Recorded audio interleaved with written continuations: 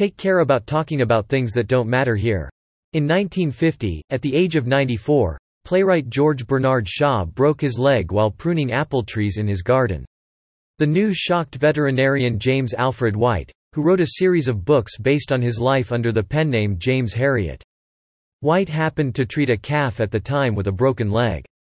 He visited the farm, isolated the calf, and with the help of 3 farmers, toppled the calf onto its side. The farmers held the calf immobilized on the ground. With the vet, that meant 4 human faces in close contact as they huddled over the small calf. White tried to break the tension. "Just like Bernard Shaw, eh?" he said with a light laugh. The farmers looked at each other.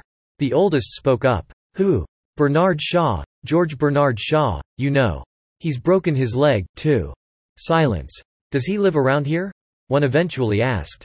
"No," said White. "Darrowby Fellow?" another asked. "No," White replied, "I believe he spends most of his time in London."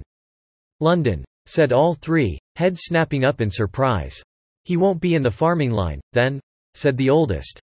"Well, no, he writes plays." The 3 farmers had no idea what he was talking about. "My last feeling as I drove away was not just that all fame is relative but that I would take care in future not to start talking about somebody who doesn't live about air. The art of ignoring what doesn't matter here. I'm a local church pastor. I have been given the privilege of caring for a particular congregation. It's one of the greatest privileges of my life. I'm also part of a larger world. I love reading theology and about issues and personalities. I read over 100 blogs and read magazines. I have opinions about many issues that are swirling around evangelicalism and the world. Most of my people don't care. They don't care what's happening in the church hundreds of miles away where the pastor just resigned. They aren't following the scandal that's just broken out across the ocean. They don't even know the names of some of the preachers who have shaped my life most.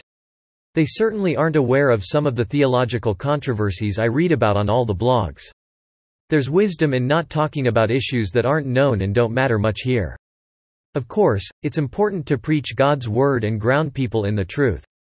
I can and should learn from what's going on in the wider world. But I'm not called to monitor the evangelical world in general. I've been entrusted with pastoral responsibilities in a particular church, and I should care most about what matters among these people in these places. I never want people to snap up their heads like the farmers in White's day. I want to speak to my people about what matters most to them and what is good for their souls. The rest can wait until when I have a bit of time to read what's going on. Until then, I've got other work to do.